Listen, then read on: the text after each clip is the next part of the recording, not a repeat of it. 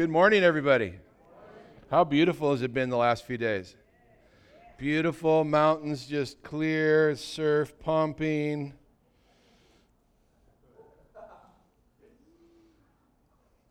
Well, we are in Ephesians chapter 5 today. We're going to do one verse. Whoa.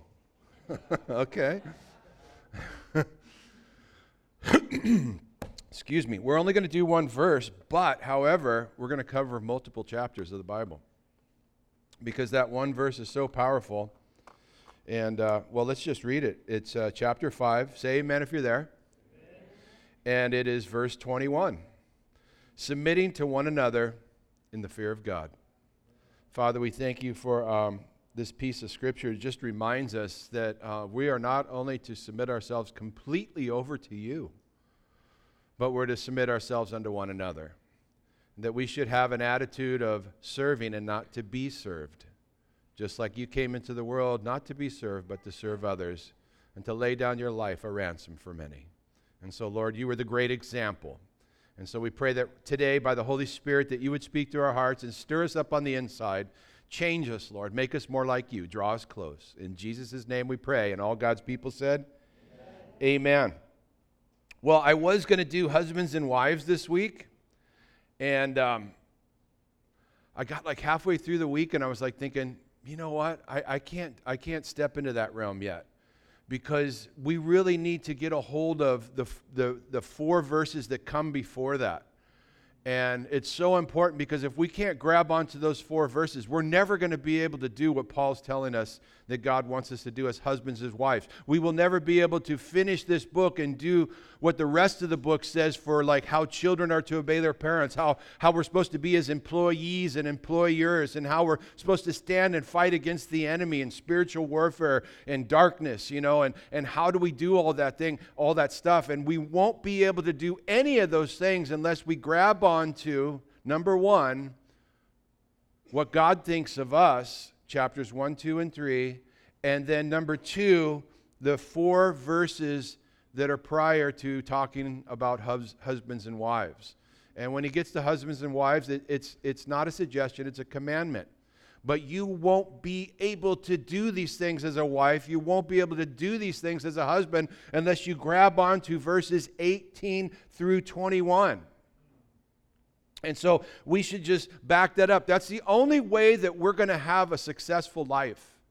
So look what it says there in verse 18. It says, "Be not drunk with wine in excess or with dissipation, but be filled with the Spirit, speaking to one another in psalms and hymns and spiritual songs, singing and making melody in your heart to the Lord, giving thanks." Being thankful, having a grateful heart always for all things to God the Father in the name of our Lord Jesus Christ, and submitting one another in the fear of God. Those are key verses right there to be successful in the kingdom of God. See, the world looks at success totally different than you and I. The idea of success in the world is that you're on the top and how many people you got serving you. The more people that are serving under you in the world speaks of success for someone that's in the world. But what God does is he flips that pyramid and he does it the other way. Success in the kingdom of God is how many people you serve. Are you more concerned with others than yourself? That's what this whole little portion of section is all about. It's like, are you others-centered or are you self-centered? Now, we're all a little self-centered, right? Say amen, you're in church. We all have a little pride, right? God wants us to put that down. God hates pride. God hates selfishness. He hates selfish ambition. What he loves to see is his children acting like he acted when he was here. He humbled himself, came down fashioned in the likeness of man, came to serve and not to be served. And when we grab onto that and we become these servants who are other-centered, watch what God will do in the church. Watch what he'll do in your life. We need to surrender completely to God. I mean, I look at these scriptures. I look at verse 18 when it says, and being filled with the Holy Spirit. The idea is continually being filled with the Holy Spirit. If you haven't made it out to one of our Wednesday night prayer and worship nights, you are really doing yourself a disservice. They have been rocking an hour of worship and praying and breakthroughs and people just like getting it and God just showing up. Being filled with the Spirit. We can't do anything on our own. We got to stop trying to do church on our own. God says, let me make it easy for you. I'll give you the power. Why would I want it any other way? So the idea of being filled with the Spirit is a constant filling. The Bible says you have not because you ask not. You need to be filled continually. We're not only saved, born again with the Spirit dwelling in us. We not only have the Holy Spirit with us and in us, but it's that Holy Spirit coming upon us that He wants, that filling, the power and the promise of the Father so we can do all things in Jesus' name, so we can submit to one another. And then he says, speaking to one another in psalms and in hymns and in spiritual songs, singing and making melody in your heart to the Lord. Do you have a song in your heart? I don't know. Sometimes I wake up in the middle of the night and I'm already singing. It's crazy. It's cool. And when my prayer life gets kind of dry, can anybody relate? I'll tell you what, sing a song, watch your prayer life change. All of a sudden you're like, okay, this sounds like a Christmas wish list. It's kind of the same old thing. Let me sing a song. And when you sing that song and praise the Lord Jesus Christ, He shows up in a powerful way and you'll just start weeping and giving thanks and praise. And see when He says singing psalms and hymns, what He's saying to each and every one of us, listen to this, check this out. We are to be encouraging each other in the Word. Because if you're singing the psalms, you know, read the psalms. It's the Word of God. Hello. The hymns is the Word of God. And so you're encouraging one another in the Word of God. And then he says there in verse 20, he says, and giving thanks always for all things to God the Father in the name of our Lord Jesus Christ, that we are to be a thankful people. We are to be grateful people. Thankful and grateful. You know, there's a lot of people out there that always are focused, and they're Christians too, that always focus on what they don't have. Do you see the glass half empty or half full? Are you focused on what you don't have, or are you thankful for what you do have? We really need to flip that thing. We need to stop focusing on what we don't have. You know, a lot of the stuff that you don't have is because God knows you won't do very well with it. Right? And that's probably why I don't have any money. Because if I had a lot of money, I probably wouldn't be relying on God. And so there's things that God takes away from us and doesn't allow us to have for our own benefit. But if we're only going to focus on what we don't have and not on what we have, oh man, we're going to miss the boat. We're going to miss God's blessing and what He has for us. And so we need to understand that we need to be filled with the Spirit. We need to be encouraging each other in the Word of God. We need to be thankful and grateful for everything that we have. We have so much more than most of the world. Hello. If you don't think so, go on a missions trip. And then we're to be submitting ourselves one to another in the fear of the Lord. Now, question. Can you be born again and not be filled with the Spirit? Yeah, you can. You say, well, how does that work? Wait a minute. I'm saved. I've got Jesus dwelling in me. I know. You do. You're born again. You're saved. You have Christ in you. You have the Holy Spirit with you. The Holy Spirit in you. You're sealed with the Spirit. I get all that. But the being filled is the baptism of the Holy Spirit. The being filled is the thing that follows in our walk constantly. Being filled is something that we are asking the Father to do all throughout the day, all throughout our life. Lord, fill me with the power and the promise of the Father to do all things in your name. And that's what Jesus told His disciples who were already born again at the end of John's Gospel. But He said, wait here in Jerusalem till you receive the power and the promise of the Father. He was talking about the baptism of the Holy Spirit, receiving that power. When the Holy Spirit comes upon you in such a mighty way that you're able to do the things that you can't do in your normal flesh. So you can be born again, but not filled with the Spirit. You know how I can always tell if someone's filled with the Spirit? Love. Love just pours out of them. You ever been around a grumpy Christian? Negative Christian? I mean, not filled with the Spirit. Hello? Can you be born again and not be encouraging? All right, one person agrees with me. Can you be born again and not thankful or grateful? Can you be born again and not submitting unto God or unto one another? Absolutely. Absolutely. You're saved. You're going to heaven, but you're missing out on what God has for you. You're going to get from point A to point B. Point B is heaven. You're going to get there. You're either going to take it in a straight line following after him, or you're going to be doing this side-to-side thing like an earthquake. And you're getting forward, but man, because you won't surrender, it's going to take forever, and you're going to miss everything that God has for you. So you can be born again, not Spirit-filled. You can be someone that doesn't encourage people. You're not thankful. You're not grateful. You're not submitting to others because you haven't learned to submit to God. Right? You say stuff like, God's my co-pilot. Well, if God's your co-pilot, switch places. He needs to be the pilot. You don't tell him what to do. He tells you what to do, and he does it with love and kindness and grace because he knows what's best for you. Hello? Isn't it funny when your children try to tell you what they need, and you're like, no, you don't need that. And they think you're just such a horrible person, but you know what's best for your children. Do you believe that God knows what's best for you? I want to give you an example of a person who loved God, who had faith, who was called by God, but didn't want to submit to God, wasn't grateful, wasn't thankful, wasn't filled with the Spirit, and kind of wanted to do things his way. And some of you know who I'm talking about. Jonah. That was Jonah's heart. Jonah was that kind of a guy. Let me just read Jonah chapter 1 verse 1 to you. It says, "Now the word of the Lord came to Jonah, the son of Amittai, saying, Arise, go to Nineveh, that great city, and cry out against it, for their wickedness has come up before me. But Jonah arose to flee to Tarshish from the presence of the Lord.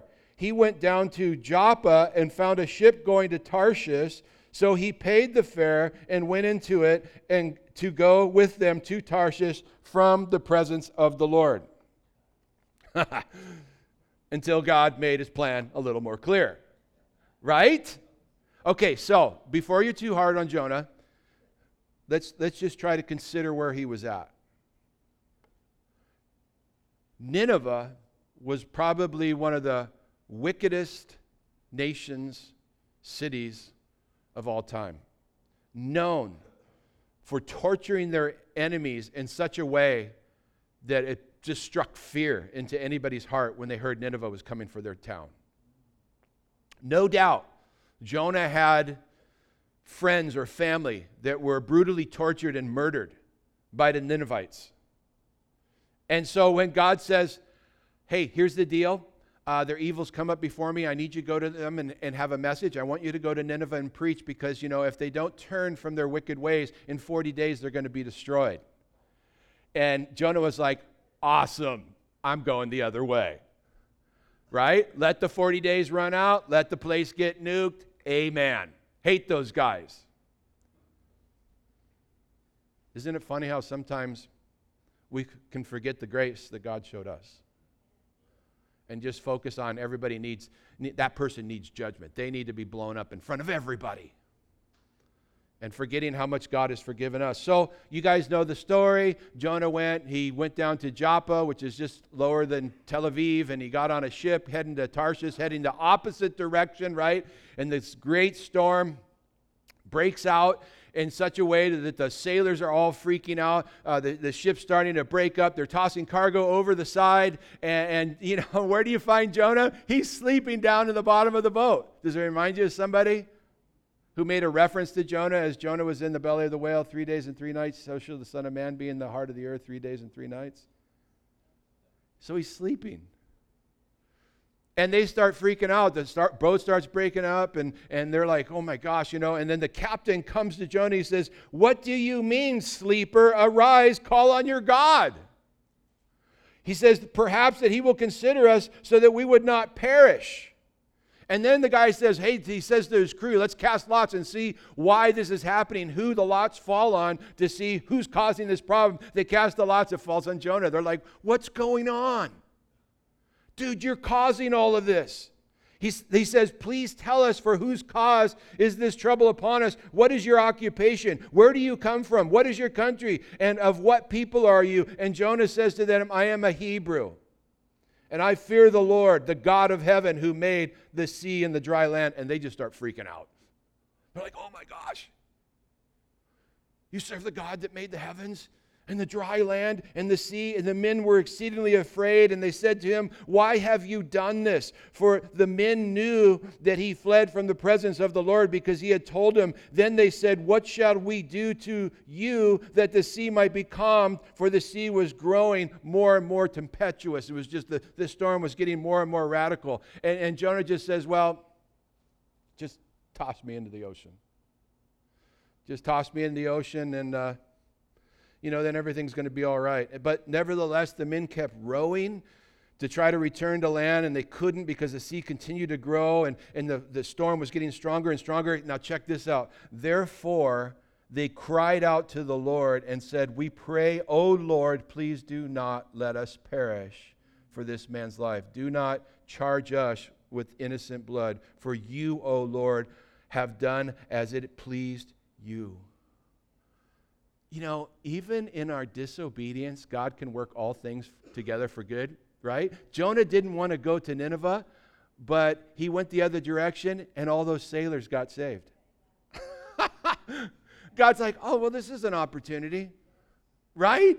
And so they start crying out to the Lord, to God. They start just putting their faith in God, and then you know what they did? As soon as they cried out to the Lord, they picked up Jonah, and they chucked him in the water. All right, dude, you're the problem. God showed us. Bye. Boom. Threw him out there. He hit the pond, and it went still. I always think of that when Jesus was in the boat going across the Galilee, and the storm was so great, and he was asleep in the bottom of the boat, and they were all freaking out, and they said, don't you care that we're going to die? And he gets up and he rebukes the sea, and all of a sudden it just stops. Mirror glass, water dripping off of everybody. Silence. What was that like? And then you guys know the story. Then as Jonah hit the water, all of a sudden this great fish, this whale, just comes out of nowhere, swallows him, gone. And the guys must have went, ooh, oh, wow. Goner. I mean, that would make me feel like I was gone, right? Crazy. And it says, now the Lord prepared a great fish, and it swallowed Jonah, and Jonah was in the belly of the fish 3 days and 3 nights. And Jonah prayed to the Lord, his God, from the fish's belly, and said this, check out this prayer. I cried out to the Lord because of my affliction, and he answered me. Out of the belly of hell I cried, and you heard my voice. For you cast me into the deep, into the heart of the sea, and the flood surrounded me, and all your billows and your waves passed over me. Then I said, I have been cast out of your sight, yet I will look again toward your holy temple. That's faith. The waters surrounded me, even to my soul. The deep closed round me. Weeds were wrapped around my head. Can you imagine what it was like being in the belly of a whale? Just, oh my gosh, all the gastric juices and the seaweed and the other fish. Oh, I went down to the moorings of the mountains. The earth with its bars closed behind me forever. Yet you have brought me up, my life. You've brought up my life from the pit, O Lord, my God. When my soul fainted within me, I remembered the Lord, and my prayer went up to you into your holy temple.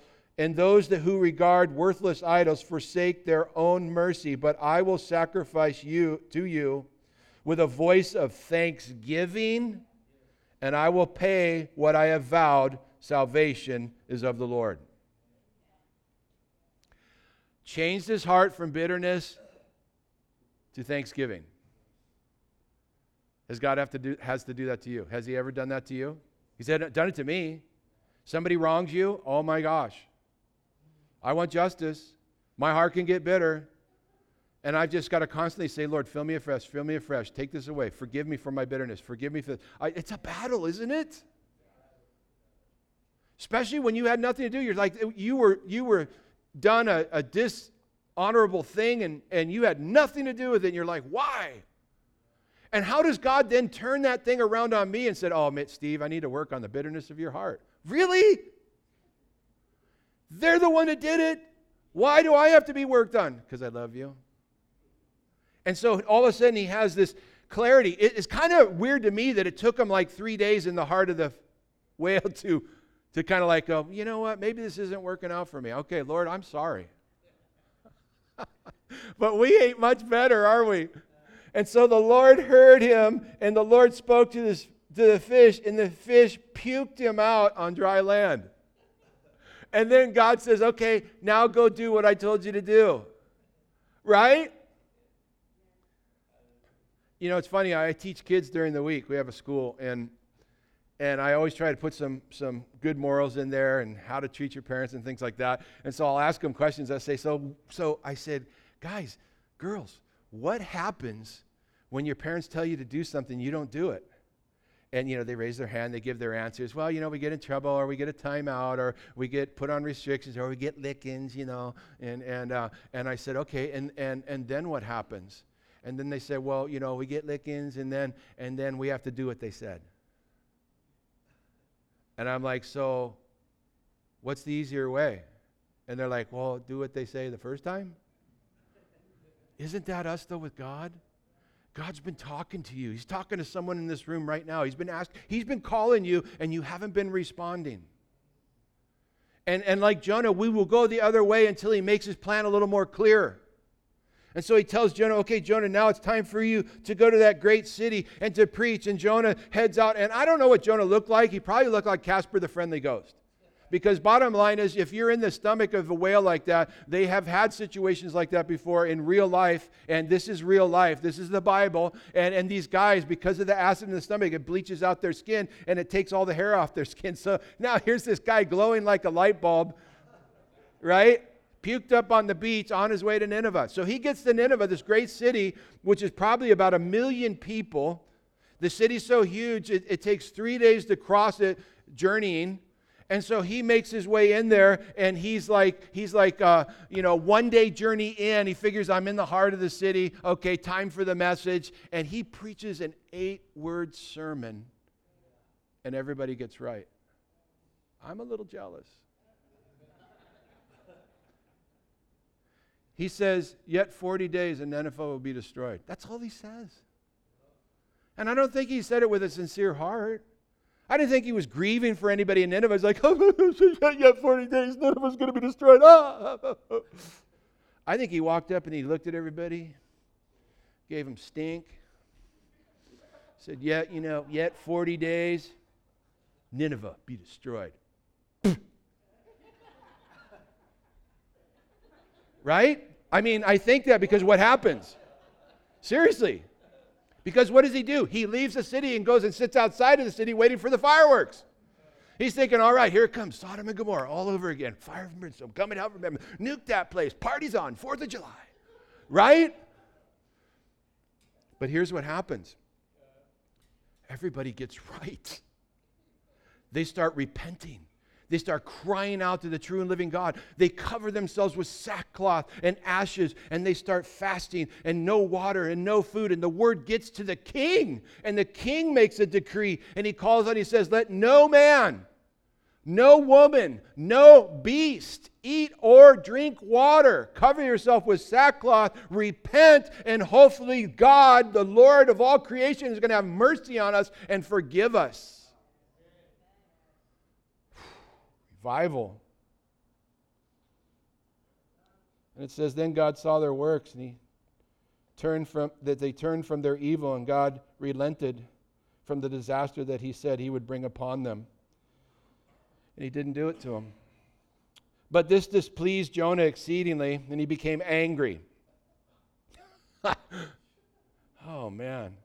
So he prayed to the Lord, and he said, oh, Lord, was this not what I said to you? Didn't I tell you the reason I didn't want to go to Nineveh? Because I knew you were a gracious and merciful God, and I knew if they changed their heart, you would heal them, you would forgive them, and you would show them mercy and kindness. This is why I didn't want to go there. I wanted them dead. Basically, that's what he's saying. I want justice. And how many Christians today lack grace and mercy, and all they want is judgment, and we forgot how much God has forgiven us. And God's got to do a little work in his heart. Jonah's like, I know that you're gracious and you're merciful, slow to anger, and abundant in loving kindness. I knew that if they changed their minds and repented that you were going to forgive them. I knew this was going to happen. I just want to die. Just kill me, Lord. I can't take any more of this. So what does he do? He goes out and he makes this little booth outside of town, and he, because it's shade, they're out in the desert and everything. It's so hot. And so God now gives him an object lesson. He says, okay, here's the deal. He allows this plant to grow over by his booth, and it's got this big gourd on it, and the plant grows and it covers over. And so when Jonah wakes up in the morning, he sees this plant, he sees this gourd, and it's enough, it's so big that it covers his head for shade, and he just falls in love with that little plant. And so he's just like, oh, thank God for this plant. Oh, this little plant, such a precious little plant. And then that night, God creates a divine worm that's able to destroy that whole plant in one night. And he wakes up in the morning, and now he's all bitter. Oh, where's my plant? Where's my gourd? I can't believe this. It's destroyed. What's going on?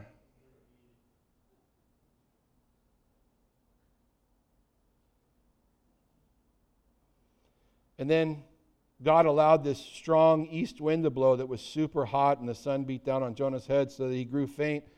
And then he wished death for himself. He said, it's better for me to die than live. And God said to Jonah, is it right for you to be angry about the plant? And he said, is it right for me to be angry even unto death? But the Lord said, you have had pity on a plant for which you have not labored, nor made it grow, which came up in the night and perished in the night.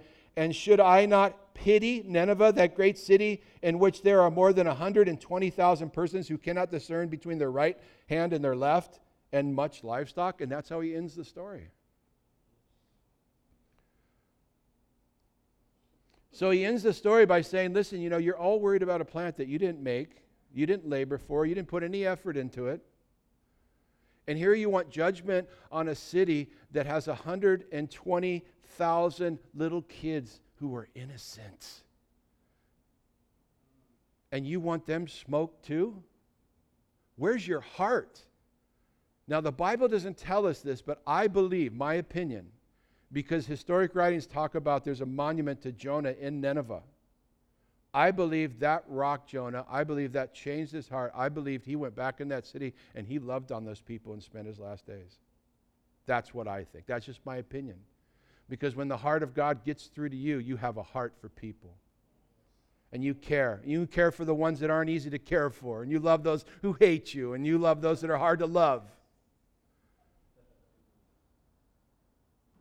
And so he tells us there in Ephesians that we are to be submitting to one another in the fear of God. Now, you cannot do that until you submit yourself to God.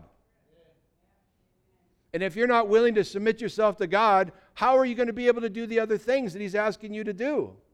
You need to be filled with the Spirit. You need to be thankful. You need to be grateful. You need to be encouraging one another, building one another up, being willing to serve one another. We need to esteem others higher than ourselves, to meet the needs of the young and old, humbling yourself to serve little kids and the elderly. My hat goes off to those in children's ministry because, they're humbling themselves. They're wiser, smarter, they know more than the kids, but because they've submitted themselves unto God, they're willing to teach the kids to train them up in the ways of the Lord so when they get older, they won't depart. And then that same person can go to the elderly. I love sitting with the elderly and listening to them talk. There's so much wisdom. They didn't get old being fools. And you listen to them, and they can really encourage you. But being able to serve them, though they're wiser, they're smarter, but you're submitting yourself to them, and you're doing that unto the Lord. And that's great stuff. That's what we are called to do. We are called to be servants. Mark 10:44 says, "And whoever of you desires to be first shall be the slave of all." That went over big, didn't it? Yeah. "For even the Son of Man did not come to be served, but to serve and to give his life a ransom for many." He was the perfect example. Can you find anywhere in the Bible where Jesus is asking people to serve him? No, he was serving everybody. He humbled himself. He was even just showing love and kindness towards the Pharisees too. I mean, yeah, he did go off on them, but he was reaching out. The only people he went off on in the Gospels was the religious leaders who thought that they were so much better than everybody, filled with pride. Pride will keep you from serving God. Pride will keep you from encouraging one another. Pride will keep you from having grace and mercy. 1 Peter 5:5 says, "Likewise, you younger people, submit yourself to your elders." That's like a nice plaque for the house, isn't it? Submit yourself to your parents, huh, kids? "Yes, all of you be submissive to one another and be clothed with humility, for God resists the proud, but he gives grace to the humble. Therefore, humble yourselves under the mighty hand of God, that he may exalt you in due time, casting all your care upon him, for he cares for you." In Philippians 2, actually, we should probably read that. I mean, probably the whole chapter. I mean, it's like crazy good. Philippians chapter 2, just a couple pages to the right. Verse 1 says this, "Therefore, if there's any consolation in Christ, if any comfort of love, if any fellowship of the Spirit, if any affection and mercy, fulfill my joy by being like-minded, having the same love, being of one accord, of one mind. Let nothing be done through selfish ambitions or conceit, but in lowliness of mind, let each esteem others better than himself. Let each of you look out not only for his own interest, but for also the interest of others. Let this mind be in you, which was also in Christ Jesus, who being in the form of God did not consider it robbery to be equal to God, but made himself of no reputation, taking on the form of a bondservant, coming in the likeness of men, being found in the appearance of man, he humbled himself and became obedient to the point of death, even the death of the cross." Wow, how powerful is that? Jesus did that. Are we willing to die to ourselves and to pick up our cross and follow after him? Do you understand that when you have humility, true humility, it creates unity?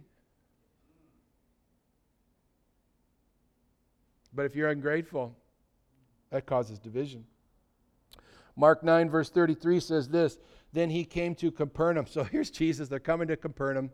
He's got the disciples with him, and they're all arguing who's the greatest.